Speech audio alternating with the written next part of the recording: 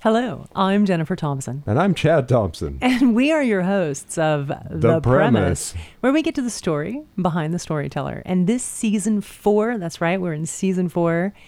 We've got some amazing storytellers lined up, and we really appreciate you listening. Be sure to subscribe and rate us wherever you get your podcasts.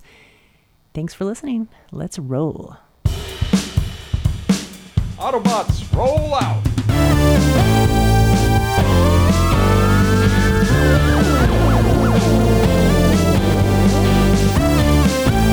Hello and welcome to The Premise. Here we are, another episode with a phenomenal author, podcaster, adventurer, and just crazy all-around badass lady, Shelby Stanger. Welcome to The Premise. Thank you so much for having me. And I'm so excited to talk to a fellow author who's also like a badass rock climber. I don't know if I'm a badass, but I'm definitely a rock climber. You go. And we'll talk about that. Yeah, let's do it. I love it. I love it. So let me tell our readers a little bit about you. Shelby Stanger is the host and creator of the hit podcast Wild Ideas Worth Living, an REI Co-op Studios production. Over the years, her work has appeared everywhere from Outside Magazine to ESPN, and she has spoken to organizations like the Girl Scouts of America, NPR, and Creative Mornings, also chasing adventure herself. Shelby has surfed from Canada to Costa Rica, sandboarded. I don't even know what that is. I can't wait to find out. I have a feeling it's riding a surfboard on the sand. Am I right? Pretty much, or a snowboard. Okay, or cool, a boogie board. Okay, any board that will go on sand. I love it. That's probably something I could do. I'm terrified of the ocean. But anyway, sandboarded down desolate dunes in Cape Town. Oh, I just needed to keep reading. Paddled down a remote portion of the Amazon River, so many bug bites, and interviewed countless CEOs, athletes, activists, and thought leaders. She regularly consults with highly motivated individuals and brands to help them tell better stories and even launch their own podcasts and wild ideas. Again, Shelby, thank you so much for being here. Well, thank you for having me. I'm excited to talk to a fellow adventurer and writer, book lover. Reading this book. Yeah, we are each other's people, I'm convinced, because I read your book, so I know. Reading this book was so much fun, and it made me want to like blow up my life and like move back into a van. Yeah, back. Chad and I have done that a couple times. We've blown up our lives a couple times. We'll probably talk about that today. But I want to talk about you. So your book begins with you're stalling on a surfboard off the coast of Southern California, and you're afraid to take a big wave. But really, it's a metaphor for your life and taking changes and chances, acting on your wild idea. Can you tell us about your wild idea and what made you finally act on it? Not just the wave, but we want to hear that, but also the life you chose for yourself. Well, I wanted to be an adventure storyteller. On paper, that made zero sense. It was the height of the 2009-10 recession, 2008-9 recession, and I had this dream job. I had talked myself into a job first as a journalist for the Vans Warped Tour, which was a punk rock concert series that went to 60 cities in 60 days, and I wrote these daily stories, and it was awesome. But then the only real adventure job I could get writing at the time, I'd pitched the New York Times, I pitched the LA Times, I pitched the Union Tribune, I pitched all these papers like, hey, I want to just write about adventure. And there wasn't like this full-time job for it. But someone said, even a guy at the LA Times, the head editor in chief, was like, talk to Vans. And I had a relationship with Vans. I got myself a job as the first female journalist for this punk rock concert series, where I had to send my stories up through a dial-up connection every day, which meant I needed to find a dial-up connection. Right. Awesome. Possible. But fast forward, I was working in marketing essentially, and I love marketing. I love Vans, but I didn't love the commute. At the time, you couldn't work from home. And I had like this strict schedule when my brain works really well in the morning. And then like in the afternoon, it kind of shuts off. And then late at night, it kicks in again.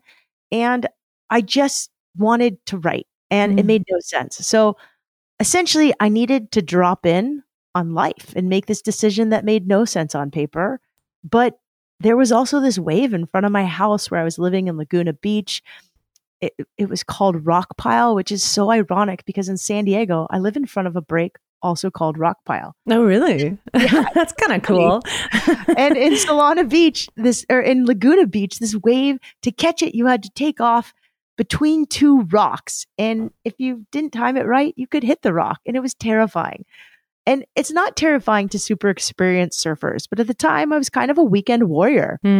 Even though I grew up teaching surfing, I taught surfing at La Jolla Shores, which is this gentle, dreamy beach break in La Jolla, California.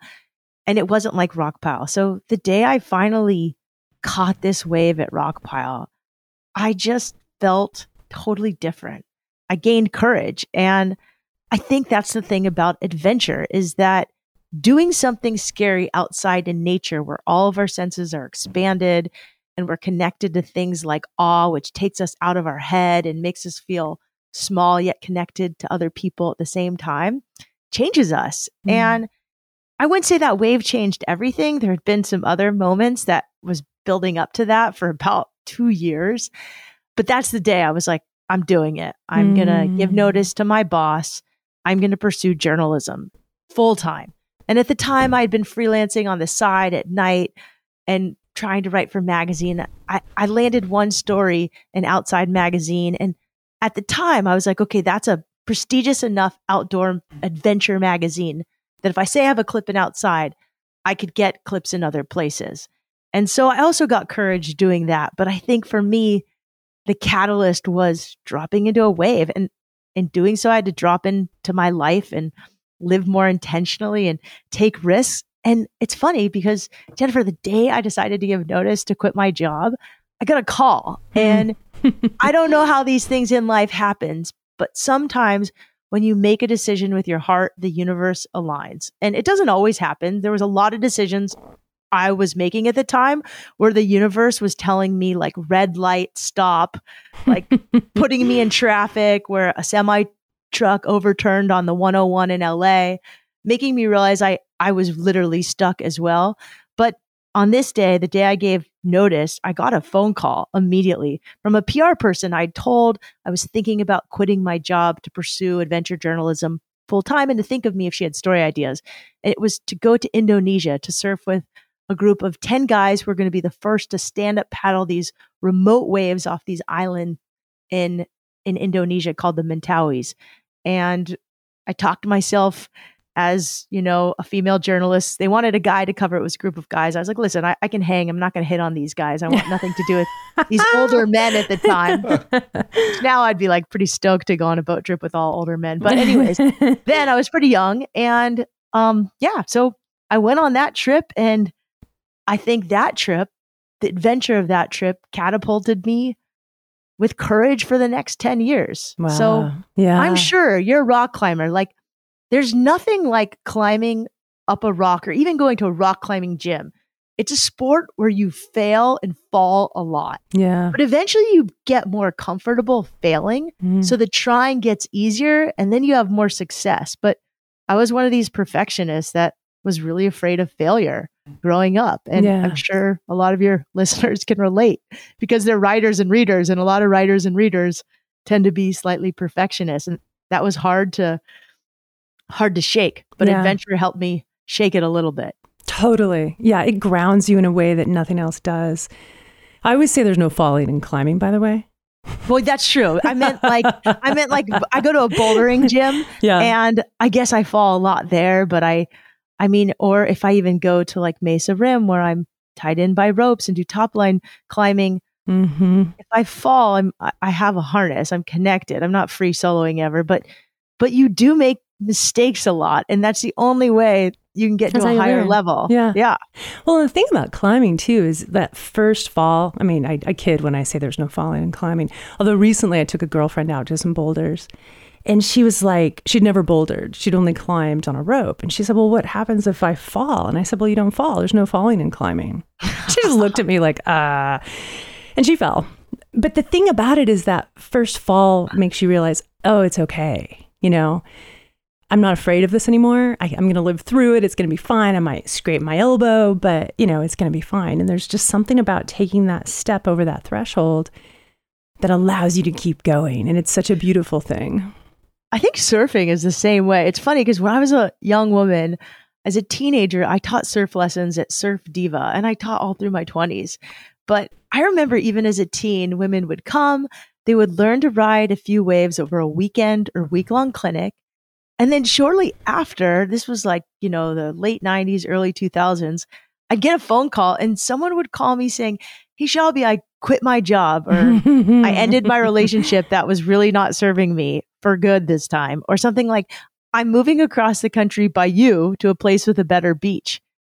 And Wow. I think I was so intrigued by the phenomenon of people being able to make a change after for me, that was a small adventure, taking a weekend surf clinic. But for them, it was really big, especially when there weren't tons of surf schools back then. And I inadvertently kind of made it my life's work to study why adventuring in nature specifically could be a catalyst for someone to change their life. And I think that's what I love most about your book is, you interview, well, first of all, for our listeners, it's a combination of memoir, inspiration, but it's also action items and pro tips on how to get out of your head and get out into life, whether that's outside or going on a walk or whatever. But your book breaks down tips. You don't have to go climb Mount Everest. You can do something smaller, but getting out into nature and connecting with nature, connecting with your heart is so huge. And you make it seem possible at any level. And I love that about your book and how you combined so many big ideas, if you will, wild ideas, if we will. I have a question. Did it start out as a memoir, or did it start out more as an inspirational book as to how to achieve and go after your wild idea? Oh, that's a good question. I think I had a memoir that I'd been trying to write since I was 25. Mm-hmm. And was probably too chicken to write it at the time because, like many people, there's too many people still alive to write what I want to write. But also, I had this podcast I'd started about wild ideas, and I'd been doing talks about it. And I was like, okay, one day I'll write this big memoir. But right now, this is the most important thing to me. I want people to connect with nature. And I think we all saw during the pandemic that that was the one place we could connect and could heal. And all of us had our mental health affected just by life in the last couple of years. I've never seen such a high anxiety rate. It's like the great anxiety right now, not the great depression. It feels like, at least. Totally. Well said. And our times in nature can ground us, heal us. I mean, there's so many studies. In nature, our blood pressure often decreases, our nervous systems relax, our immune system boosts, we're able to make better decisions. I mean, there's even a study that was published in 2019 that said that even 20 minutes of nature a day, as opposed to walking outside in a city, can reduce cortisol, which is our stress hormones. Mm-hmm. And so I really wanted to get this book into the world. And I always wanted a guidebook of how to do it. How do you get unstuck and actually go make this decision that makes zero sense on paper? And there was nothing like it. There's all these adventure books that glorify the finish line and say, climb Everest. And frankly, I'm never going to climb Mount Everest. I mean, someone just invited me to go to base camp and I was like, really? I think I'm going to have to say yes. But I have no desire. I don't like being cold. It's expensive. It's just not something I want to do. I also don't want to ride my bike from Alaska to Mexico. I don't even really want to ride my bike from the edge of Tijuana back to my house in Solana Beach. I'm cool with small adventures. They do as much for me as probably big adventures do for some people. I don't need a lot. I need a little, and a little goes a long way. So I wanted a book that had everything I wanted to read in a book. I love books that are easy to read. It's not like America's great literary novel. It's written in really plain English. There's slang, and I was okay with that. I wanted how-to tips. So if I was just in a rush, I could skim through and look at the pages that I wanted to read. Yeah. And I wanted to hear stories of a mix of people. And yes, telling my story was the easiest, obviously, because I relate to my own story the best. But I wanted to show people, a 55-year-old who became an ice climbing guide, at 55, even though she'd been a suburban mom. And I wanted to show this person who became an outdoor drag queen and someone who is a body positive runner that definitely didn't fit the stereotype of a runner before. And I wanted to showcase older people who were adventuring and learning to surf at 85, and even the boogie board grandmas who, started boogie boarding a couple times a week up to age 96. And so I also wanted to show a range of adventures that were really small, like a guy who started drawing outside and it completely changed his life. And he became this famous TikTok star to like a couple who wanted to grow organic food and start a farm, which became their wild idea and led to movies and book deals and so much more, but mostly just to happiness. And maybe happiness isn't the right word, because I think it's more that we achieve a sense of connection and we learn to wonder a little bit more and to feel. So like one of the things was the finish line. Like that was really important to me. Adventure books glorify finish lines. And I've interviewed so many adventurers, and a lot of them experience post-adventure depression or fatigue. And some of that's literally scientific. Like you get this boost of dopamine that you no longer have because you're not climbing a mountain every day. Even people who hike the Pacific Crest Trail, like they have this giant sense of purpose where every day you hike a certain amount of miles, you set up your tent and you get food, and your life is not easy, but it's pretty simple. It's down to the basics. And I think after having certain adventures like that, there's a bit of a readjustment period. And so I wanted to showcase how at the end of a big adventure, you can give yourself grace at the finish line. And that it's not always glorious, but that for the rest of your life, you have that adventure in you. It's funny. There's a guy who owns a rock climbing gym in San Diego, and they're also in Brooklyn. They're in Washington State, and they're called Vital Climbing Gyms. And his name is David Satcher. And when he was 19 years old, he biked from the top of Alaska down to Patagonia. And it was crazy because he'd never had a bike with clip-in pedals. He'd never really camped before. He just really wanted to do it. And he had no idea what he was going to do for his career. He needed your chapter on planning for sure. Well, yes, he had no plan. He just kind of started, which is okay. I probably should have said in that planning chapter, you can also just go. And he said that trip formed a diamond in his soul. And it's like something that he takes with him to the rest of his life. And in business, it really helped him because he came up with this idea to start a community-based climbing gym that was open 24 hours a day, where kindness was a huge factor and everybody was welcome. And it would feel more like you're hanging out with friends, barbecuing and climbing every day at this climbing, bouldering gym. And I've been to Vital climbing gyms and they feel really welcoming. It's really cool. And, he said when he pitched this idea originally at like age 20 or 19, whenever he got back, maybe 20, to investors, they were much more likely to say yes and give him money because here was a guy who said he was going to do something hard and he did it. But also he wasn't afraid of things like asking for money, like figuring out how to lease a building, make a rock climbing gym. I mean, there's a lot of things I would be afraid of to start a rock climbing gym. But I think after doing something really scary out in the wild, in nature, where so many of your senses are engaged and you're so connected to yourself, you start to get less scared. Yeah. And Jennifer, don't get me wrong. I mean, I'm a really scared person. And I actually did write about it in the book and some of it got cut out. But like I grew up with a lot of sudden death and a lot of fear of just like dying. Yeah. Because my dad died young when I was a little girl. I happened to be the fourth child of 3 women. So my 2 sisters were born, and then there was a son who died of sudden infant death syndrome at 8 months.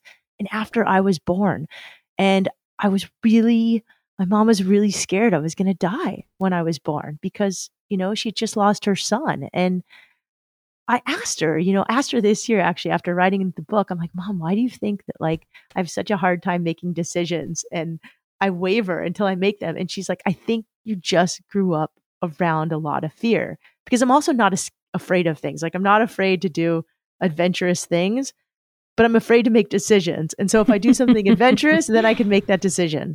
You know what's interesting about that is I think when we push ourselves past that threshold, something really magical happens. For example, if I'm climbing, if I'm leading outside in a situation that, you could die. If you mess up and make a mistake, you could literally die. If I'm on an easy climb, and by the way, I rank climbing in this way: 5 fun or 5 easy, 5 fun, 5 hard. I love it. So let's say I'm on a 5 fun climb or even a 5 easy climb. I get inside my head and I start getting fearful, right? Because I have time to stop and think about it and think to myself. The person belaying it is infinitely frustrating. It's frustrating. It's frustrating for me. I'm like, what the hell's wrong with me? This is an easy climb. I should just do it. But I have time to think about it. If I'm on a 5 hard climb, I don't have time. I got to get through it. These are crimpers. All I think about is that next piece, getting that next piece secure in a crack or whatever I'm climbing. And I find that fascinating in life. We get inside our heads and we're so anxious about something bad happening that we don't allow ourselves to just concentrate on that end goal and get through it. And it's a state of meditation in a lot of ways, because when you're so focused on accomplishing that thing that nothing else has time to come into your purview, that is such a beautiful place to be. And it's not only magical, it's life-changing. Just like meditating, when you're done, you see the world differently. The things that scared you in business or in relationships or, making change just seems like, I got this. It's like clearing the slate makes room to make better decisions. Absolutely. I mean, you hit the nail on the head. I think adventure is, in nature, it's the perfect place to cultivate awe, flow. Totally. And you're demanded to be in the present moment. It's hard to sit and meditate. Yeah. But if you're surfing a wave, yeah, you have to focus. Or if you're climbing a rock wall or hiking on a ledge, you have to focus or you do fall. And Exactly. I think what's also so cool is all of our senses are so heightened and engaged. I mean, that's why I have a friend who puked the minute he got back to the city after a long camping trip, because the smell was just so overwhelming of the city compared to nature. But also, in nature, our perspective broadens. It's why we're so drawn to the tops of mountains and looking out on the ocean at horizons. I think we're expanded in such a broad way than we can ever expand inside 4 walls indoors. So I also think one of the other great things I love about nature is, well, one, awe. Awe is a really good pattern interrupter. You could have been having a bad day at work, or you could have been sitting in traffic, or you could have fought with your partner. And, the other day I went and surfed with some girlfriends at Black's, and we were complaining about how crowded it was. And just like someone was complaining about their kid. And I was like, I looked up, and we looked up at the hills, and they were covered with wildflowers. And California has never looked this good as it looks right now. Seriously. It's springtime right now. The hills, emerald green, there were blue flowers. Out in the distance, there was this insane blue ocean. And all of us stopped and we were like, this is beautiful. And then we couldn't help but be positive. And I think awe happens when you see an eagle swoop down and grab a snake, or a dolphin leap. So much of life is predictable right now. But in nature, there's so many parts of life that are not predictable, which means there's so many more places to experience the magic of awe, which is such a great feeling to experience. Absolutely. And I love it. There's this part in your book where you're talking about being in Costa Rica and you smell better, you hear better, you see greater distances, and how, all of your heightened senses are aware and present. Really, I think it's about being present, right? I think so. I mean, but also, when you hear these, it's wild. I'll go to Costa Rica and then I come back to San Diego and I'll start hearing birds here better, because the birds there are so wild. They're so loud. There was this bird that was sitting in front of I did 2 weeks in Costa Rica at a writer's, what do you call this? A residency. I didn't even know such a thing existed. So if you're a writer listening to this podcast, maybe you knew about this, but there are places all over the world that will hook you up and let you stay for pretty much free or a reduced cost while you work on your craft. And somehow I landed this thing in Costa Rica where I got to do this. It was amazing. This was like a secret to all writers. that I learned about. It was incredible. But there was this bird at 4 a.m. that's it's not a rooster, but it sounded like an alarm clock. Like, I'm pretty sure they modeled alarm clocks after this bird. And I looked it up. It was called like the alarm clock bird. Oh, wow. And it was just so funny. I was like, well, I guess I'm starting my writing at 4 a.m. But that sound, like, I would start to hear other birds, and I could hear the difference between birds because there's so many different ones. And now at home in San Diego, I can hear the difference between like a dove or a blue jay. I never could have told you the difference between, I could have cared less about birds before. But yeah, it's pretty cool. Your senses definitely heighten. Watching birds is one of my favorite pastimes. Just being out in nature when I'm not feeling, if I'm feeling off. We're lucky we live at Mount Helix, and there's so much nature here and so many like trails that make you feel like you're out of the city, and yet we're just right off the 8. But when we bought this house, I was like, is this the right decision? So I said to Chad, by the way, Chad, my co-founder here at The Premise, also my husband, when we were going to buy this house, I said, okay, we have to go sit in front of the house and listen. And if we hear a lot of birds, then we'll buy the house. And that's a great parameter, buying a house. And we did. And there were so many birds that day. There were so many hummingbirds and crows and hawks and I don't know, everything. I was like, okay, we're buying this house. No alarm clock birds, though. Thank goodness. Although that sounds kind of cool. I like that. I remember being in South Park. Before here, we were in South Park, and there's a bird there. Which bird is it, Chad? I'm trying to blank. That makes noise at night, sings at night. And a friend of mine came from Portland, Oregon, and she's like, you guys have like the weirdest birds. Why are they singing at night? They're supposed to be sleeping. I was like, well, it's just how they roll here, how they fly here. But yeah, birds are like, we need to pay more attention to what they have to say, I think. Oh, I like that. Yeah. I agree. We should go bird watching and then climbing. Let's do it. In fact, one of my favorite runs, I don't run anymore because I have hip problems, but I used to be a big trail runner. And one of my favorite trails is up off of Manchester. Is that San Elijo? The San Elijo. Oh, yeah. I run that almost at least once a week. I used to run it every day. I used to manage a flower store in La Jolla, and I would drive in traffic up to the San Elijo. I'd start at the college there and run all the way to the beach.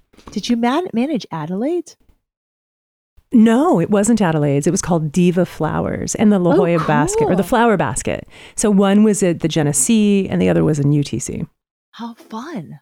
That was in the 90s. Yeah. Great gig. In fact, when I discovered rock climbing, I quit that job and moved to Yosemite.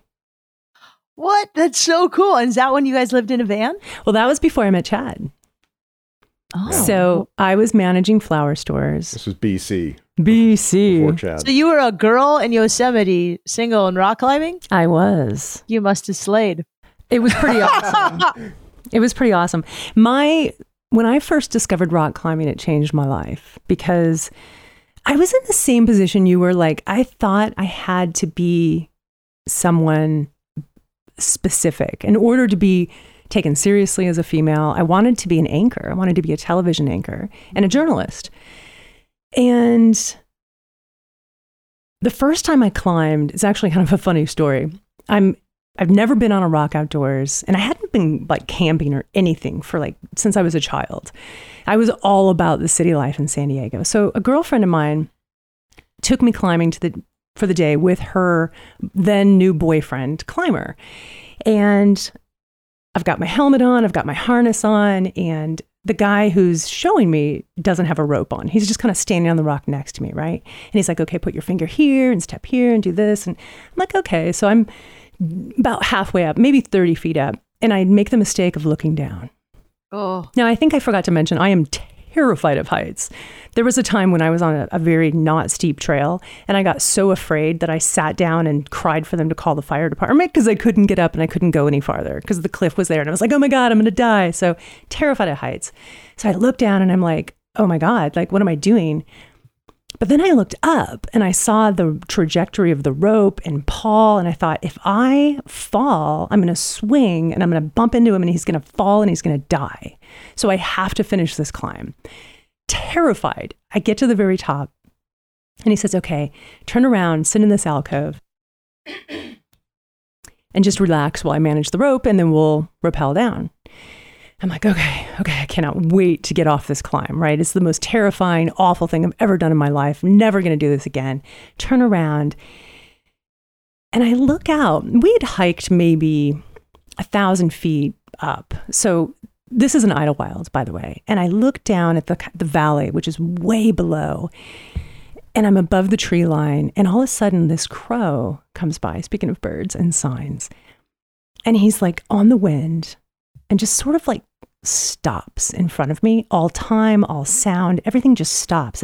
But the bird is like moving silently. And I just had this euphoric moment where I was like, oh my God. And my eyes saw the world differently. And then the bird flies off. And then I look at Paul and we wrap down. And that day we get back to their house. I'm on the couch, asleep, exhausted, mentally, emotionally. I'm excited. And my friend says, what were you dreaming about? And I was like, oh, I think I was climbing a crack. And she's like, yeah, I could tell because your fingers were doing this weird motion. And like, it's like you were climbing in your sleep. I'm like, oh my God, I totally was. A week later, I had quit my job and borrowed camping equipment, got myself a pair of shoes and a harness, and I just went to Yosemite. Wow. That's so cool. And I'm sure it helped you become a writer in so many ways. Well, it helped me realize who I was, that I wasn't the trajectory of being successful, and making it in society's terms changed. I was here for a different purpose. And yeah, I think it did help me become a better writer, but really it connected me to nature. It connected me to myself. And it was a turning point in my life. And then soon thereafter, I did meet Chad. And we did move into our vehicle and we traveled around the country. And we worked for a magazine, actually. We worked for a climbing magazine or a cycling magazine. Yeah. Chad's a cyclist. I love that. I think that adventure connects us to love. Sometimes absolutely. Partner, even. I mean, I met my own partner. I think it's so great that you two met shortly after that journey. I also met my partner, shortly after deciding to move to Costa Rica after I quit my job, which seemed like a crazy decision because I'd gone to Emory for journalism school. I know you'd gone to San Diego State for journalism school. And I was like, wow, am I throwing this all away to go teach surfing in Costa Rica? But I realized I could actually write from there. I even wrote an article in Spanish for the local newspaper. But it was there when I wasn't chasing guys any longer that I was surfing. And Johnny, who I'm still with 12 years later, was out in the water. And it was really interesting. I think, I have a friend who's a nature writer, and she wrote this book called How to Suffer Outside. And she said something that has really stuck with me. She said, her name is Diana Helmuth, and she said, nature doesn't give a shit about you. So you're forced to give a shit about yourself. Wow. And that's I love cool. that line. Yeah. But, I think nature does care about you, but I think nature has so many great metaphors. You can't have a rainbow unless you put up with the rain. Mm-hmm. And I personally am struggling. I have this skin thing that popped up in my late 30s called vitiligo, where my pigment is usually really dark tan and it's white, and I have these splotches on my face, and people think I do chemical peels, and I laugh because it's like the last thing I would do, but maybe later. But anyways, never say never, right? I look at trees, and some of the coolest trees are discolored and spotted, and some of the coolest animals are spotted, and I just have to embrace myself. Yeah. I have to embrace aging, and I have to love myself. Like, nature doesn't judge who you are, what you look like, how much money's in your bank account, if you had Botox or not, whatever, how good of a surfer you are. She really doesn't care.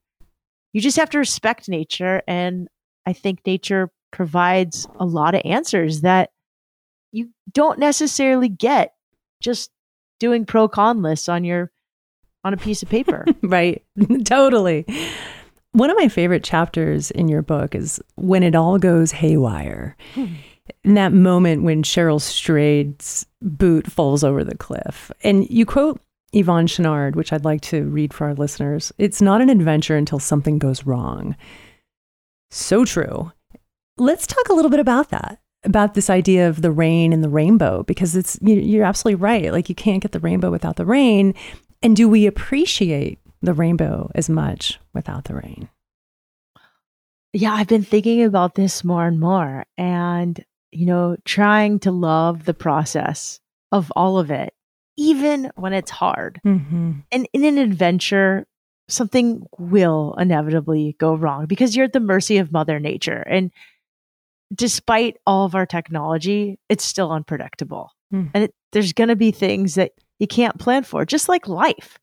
But I think it's more fun to sometimes experience in nature because we sort of are more prepped for the fact that something will go wrong, but it makes it easier to plan for those times in life when things go wrong and sort of laugh at them and enjoy them.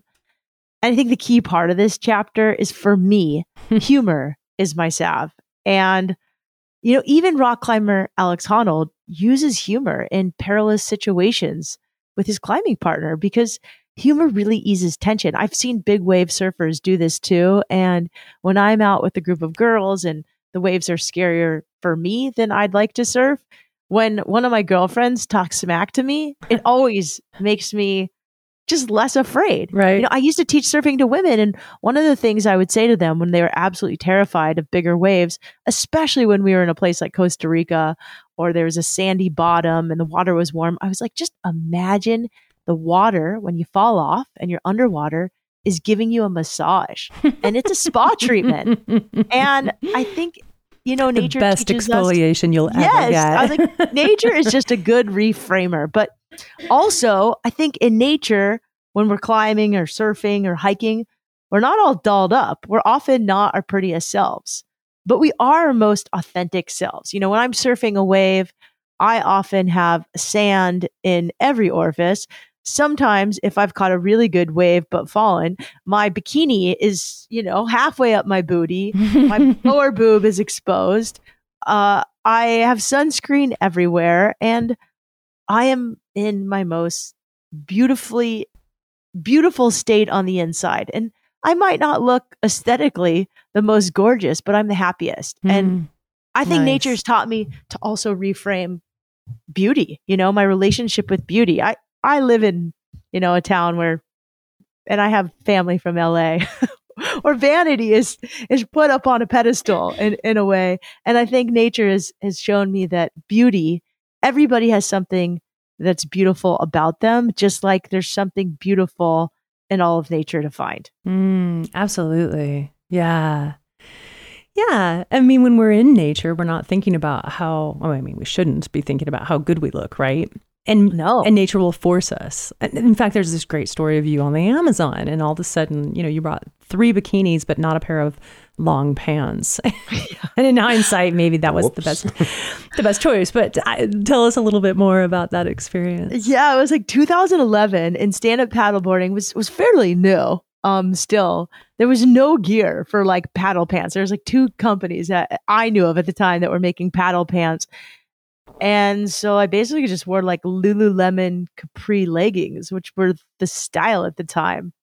And it looked cute. And I also brought all these bikinis because we had a photographer along, and I thought we were going to be paddling down these rivers and taking beautiful photos, and I'd look really cute. But the truth is like, one, I was so nervous before the trip that I like put on, whatever.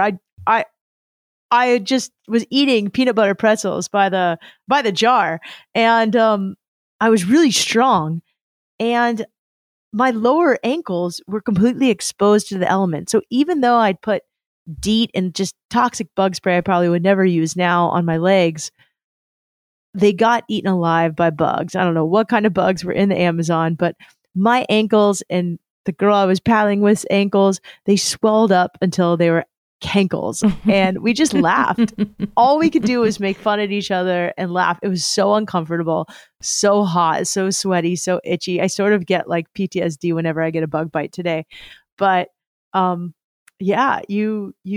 is no room for vanity in nature, especially when you're paddling down the Amazon. Yeah, you get schooled in a way. That's awesome. You've been on some incredible adventures. Do you have a favorite? in 2013, 14, Johnny and I had been dating, for like not that long. And we decided to move to New Zealand. Oh, awesome. I think that was my favorite adventure. We moved to this little surf town called Raglan, where there are lush emerald green pasture hills juxtaposed to this like beautiful sea and perfect waves. And everybody there had like a garden, was very connected to nature. And I was regularly stopped by sheep or cows in the road. And I just felt like that every day there was an adventure. I mean, people in this town that I moved to, especially at this time, are very connected to the land and in nature and adventuring. I mean, even the real estate agent whose house we were renting, his mother's house, and he's like, "Hey, do you guys want to go climbing or caving?" And we're like, "Okay, we'll go to a cave." We didn't even know what that meant. And he took us to this cave the first day that we got there. And first we had to cross a cow pasture where there was this giant bull. And that itself was scary. He had written a note on his car that said like ETA with like the military time. If we're not back, call this number. And Johnny and I looked at each other and we're like, oh, what did we get ourselves into? But we couldn't really say no because we'd already gone an hour out of the way and we were staying at his mom's house. We didn't want to offend the local. And he took us into this cave and it was just magical. It was terrifying. There were holes that we had to climb through called the birthing canal because they were so small and tight that didn't look like you could get through them. And then you got through them. There were these beautiful caverns. And there were glowworms inside. Wow. And as a little girl, I didn't have a lot of dolls, but I had this doll that was a glowworm. And you could squeeze this glowworm and it would light up. And I didn't know what that was. But these glowworms were all over in New Zealand. It was like looking up at a sky of stars, but they were like these moving little worms, which sounds disgusting, but no, it sounds awesome. It's really cool to see. They're probably like maggots. No, I don't know. They're really cool. And I don't know. They also have this word in New Zealand. It's a Maori word called aroha, which is very similar to the Hawaiian word aloha. And, I think I just learned this really deep love for nature, for each other, for the land. And it was a long adventure. It was an adventure that turned into about 6 months because we kept extending our visa for as long as we could stay in that country. And then we did it again the next year. Eventually I came back and I needed to make some money. So I got a job, but that adventure will always stay with me because every day was just an adventure living there. Yeah. It was pretty cool. That's awesome. I love it. Let's talk about your podcast. All right. Well, so meta, talking about a podcast on a podcast. I know, right? I love that. It's so funny, Jennifer. So yesterday, we had to leave our house recently for termite tenting. We live in this condo on the beach and it's great, but I was moving some stuff and I found these old columns I had written for the San Diego community newspaper group when I was 19 years old. And I remember at the time in college, I had this journalism professor and he's like, if you guys do one smart thing this summer, you'll go intern at your local paper. They will let you write as many stories as you want. You'll get so many clips. It'll be so good for you. And so I skateboarded down to the Beach and Bay Press, which was in Pacific Beach. And I asked them if I could get an internship there, sent in my resume. They pretty much hired me on the spot. And a couple weeks in, I was like, you guys should have an adventure surfing column. And they literally kind of gave it to me. And I just over-delivered. Awesome. I found this column. It was called Breaking News. And then I changed it to Going Wild.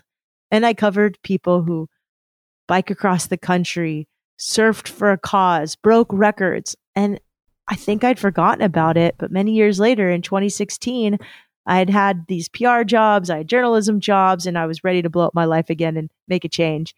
And I loved podcasting, but I'd only listened really to Tim Ferriss's podcast, which I loved, but I wish he'd interviewed more women and more adventurers because those are the stories I like to hear that and the lens that I like to see the world through. And so I got up the courage. I took actually a test called a Strengths Finder test. I think Gallup provides it. And it kind of showed me that I had a lot of skills that could help me start a podcast. And I was surfing in the water and a friend was telling me about this entrepreneurship accelerator class where day 1, you write your business plan. Week 12, which is the last day of class, you present your business to a team of investors. And I was like, I wonder if I could use that as a springboard to launch this podcast. And I came up with this idea to start a podcast about people who chase wild ideas. It's called Wild Ideas Worth Living. And I ended up partnering with REI Co-op, a store and brand that gets people outside, a beautiful brand who I love working with. They just got some award by Forbes magazine that they're the top company to work for that cares about social and climate justice, which is really cool. And they're good people. They ended up buying the podcast a couple of years later, but it's been an incredible ride. Like, I didn't know anything about the tech side of podcasting. I had zero social media following when I started. I had a lot of background in journalism and a big background in marketing, but there was a lot I had to learn. And part of the podcast process that I loved was that I had to get over being a perfectionist, because you have to release. For me, I was doing a weekly show to start. And I had to That's a lot. Produce a show every week. It was a lot. I didn't have time to be a perfectionist. And I had to learn to invest in myself. I had to hire a producer, which meant I wanted to find sponsors to help offset these costs. And it was, the kind of business I could wrap my brain around. And it's been a joy. So I've interviewed all of these people who've done wild ideas. And now REI Co-op owns that podcast. I'm still the host. And I've sort of evolved my interest a little bit. I'm still incredibly interested in adventure, but I'm also interested in the intersection of mental health and adventure. So I also started a new podcast in 2020, 2021 called Vitamin Joy, where I interview people who talk about mental health and humor, because that's something I felt like we'd lost our collective sense of humor as a society. And I think we're getting it back. I don't know. I'm a big fan of joyful shenanigans that are harmless. I love that. Yeah. I think they're fun. So that podcast is on pause because, wow, writing a book and publishing a book is a beast. I had no idea what goes into writing a book. But so Wild Ideas Worth Living is presented by REI Co-op Studios Productions. You can find it anywhere you listen to podcasts. It's really cool. We've interviewed everybody from Cheryl Strayed to, these really cool women. Just so many people that people like Conrad Anker, Alex Honnold, to, a woman who swam in ice water and broke the ice mile record. This week, there's a woman who ran across Australia to raise money for wildlife. And there's all types of people on the podcast. And I think REI has been really cool. They've been pushing me to interview what the scope of adventure looks like and who belongs in the outside. And their goal is to really make the outdoors more inclusive for all. And it's been cool. It's broadened my horizons, and we've had such a wide range of guests on this year. Podcasting is fun. I'm going to be honest, probably not the best thing to say on a writing podcast, but I do like podcasting in some ways a little better than writing. For me, it comes more naturally. Writing was hard. The screen time was hard. Yeah.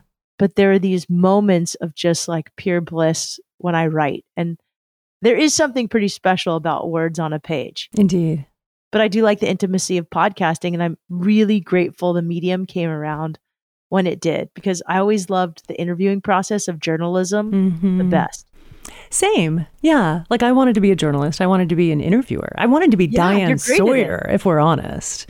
Cool. I wanted to be Barbara Walters. Nice. I get it. Okay. Yeah. And so that didn't happen for me because the path to get my education was long and arduous, and I didn't have the money to afford college, or I didn't have the time to go to college when I had the money because I was working too much. So it took me 10 years to get my degree.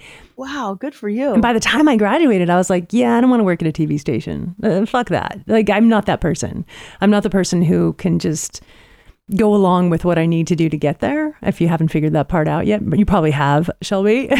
No, so I'm not very good at conforming. I get it. Yeah, I'm like you. So I'm like, I'm not going to play that game. I'm not good at that. So then I went into print journalism, and I loved it. But podcasting, I absolutely love it. I think it's because we have that connection, the interview side. We still are storytellers. So podcasting has been so much fun for Chad and I. I mean, Chad doesn't say much. He's my producer and tech guy, and he makes it all happen. I just talk. I think what's so cool is you don't have to cut stuff. You don't sound smarmy. Like you're honest. No one's gonna. Well, in podcasting in general. Like, you never. A have lot of people to be, sound that way though. You never have. True, but like in journalism, sometimes you have to. I don't know. You get so many words to tell a story, and then the story isn't really conveyed, or the full quote isn't conveyed, and so things can get lost. Whereas in a podcast, less gets lost. It's more natural. That's true. I like that. And we have more time for it too. I mean, the world is moving so quickly. Like we all have to be there. Like we've got a half an hour to get from here to there. And that time is now spent audiobooks and podcasts. So it's a great way to spend time. Agree. Totally. And you're good at it. I have thank you. So are you. I've listened to several of your podcasts and I'm a big fan. I didn't say that in the beginning, but listeners, you're definitely going to have to check out the All right, enough Wild of this Ideas love fest. Worth Living. I know. I can't help it. You find someone who's like-minded and you go a little crazy. Well, where were you when I was writing my book, Jennifer? I know. I really wanted to meet other writers who are adventurers, and it's really cool. I think the one thing about writing a book is it was lonely for me. Yeah, And it can be. It's insular community. for sure. Yeah. Podcasting feels less lonely. Well, I tell you what, we need to be friends for sure. And you need to join my writing community, be part of it. And the San Diego Writers Festival. I don't know if you're familiar with it, but the premise is the official podcast of the San Diego Writers Festival. And Edith Eger was at our first festival, actually. I know you interviewed her, which was a very beautiful part of your book. I'm really glad you included her. She's so cool. So fun fact, I dated her grandson in ninth grade. That's Jordan awesome. Engel. Yeah. And I'd heard her speak at my school when I was in 8th grade and just fell in love with her story. And I remember my mom was like, Shelby, I remember when you came home and you were just blown away by this woman's story of survival and courage. And for those of you who don't know, Edith Eger is this incredible Holocaust survivor who at 91 and 93 wrote books. And she's funny. Like she Super told me funny, she told me like some like sex advice. It was awesome. And then she said, Shelby, if you do the dishes, Johnny dries. And I was like, okay, that's actually, since then, Johnny doesn't let me ever get away with not drying the dishes when he washes. But she's funny. She's hilarious. She's got great advice. She probably should have a podcast. Although, how old is she now? She's got to be... I think she's 93, 94. Okay. Yeah. She might be older than that. Maybe you're right. Yeah. But she's got so much youth and vibrancy in the way she approaches life. I 100% agree. And, she's taught me that self-love is not narcissistic. It's self-care. And I think a lot of adventurers struggle with, adventure is selfish in many ways, but it's not selfish because it's self-care. And that's like one of those things I really wanted to get across. You did. In the book. You totally did. And there was that. In fact, I was just thinking, I love that part in the book when you talk about that. And I was like, yeah, we have to remember to take care of ourselves first. And I think you said, put your oxygen mask on first. Yeah, we have to remember to do that. If we don't, we have nothing left, Nope. And if we have nothing left for others, what does that say about ourselves? Well, I think it's that to pursue a wild idea, it's hard. So to do anything great, it's hard. I'm sure it's hard to have a baby. It's hard to have a long marriage. But if you have a why, which kind of Edith taught me and some others, you will find your how and you will stay in your game. And your why might just be that it's an act of self-love. And that's okay. Yeah. That's a great why. Absolutely. At the beginning of this podcast, listeners, I asked Shelby how much time she had. And she said 2 hours. And I was like, oh, well, we won't need that much time. But now I'm like, we could talk for 2 hours, but we're not going to. There's a couple more things. And I didn't even get to half of the questions I wanted to ask you. But I want to talk about TEDxSanDiego. So Shelby is going to be on the TEDxSanDiego stage on June 11th at the Conrad Prebys, which is in La Jolla. And tickets are sold out, but you can still get Zoom tickets to watch. And I highly recommend you go get your tickets and join us. I'm going to be there. Everyone should be there. But Shelby, my question is what made you decide to tell your story on the TEDx stage? Oh, I've wanted to do a TEDx forever. It's funny. I just found a picture. I was at the first TEDxSanDiego like 10 years ago. And I think that everybody should pursue a wild idea. I want that idea to get out there. I want more people to connect with nature, to do an adventure. And I don't know, this year's a really unique TEDxSanDiego. It's just San Diego speakers. Mm-hmm. Is that the first year? It's the first time they've ever done it. Wow. With just San Diego speakers. Huh. It's cool. There's really unique people. You know, there's writers who talk about food that have been on your podcast. There's a guy who was sex trafficked as a kid. There's an older gentleman who believes that you should say it now. Tell the people you love them now. It's a diverse range of speakers. And it's funny, I wanted to start meeting other people in San Diego that I might not come across in my own community. I've met all these great people through my podcast, but they're all adventurers.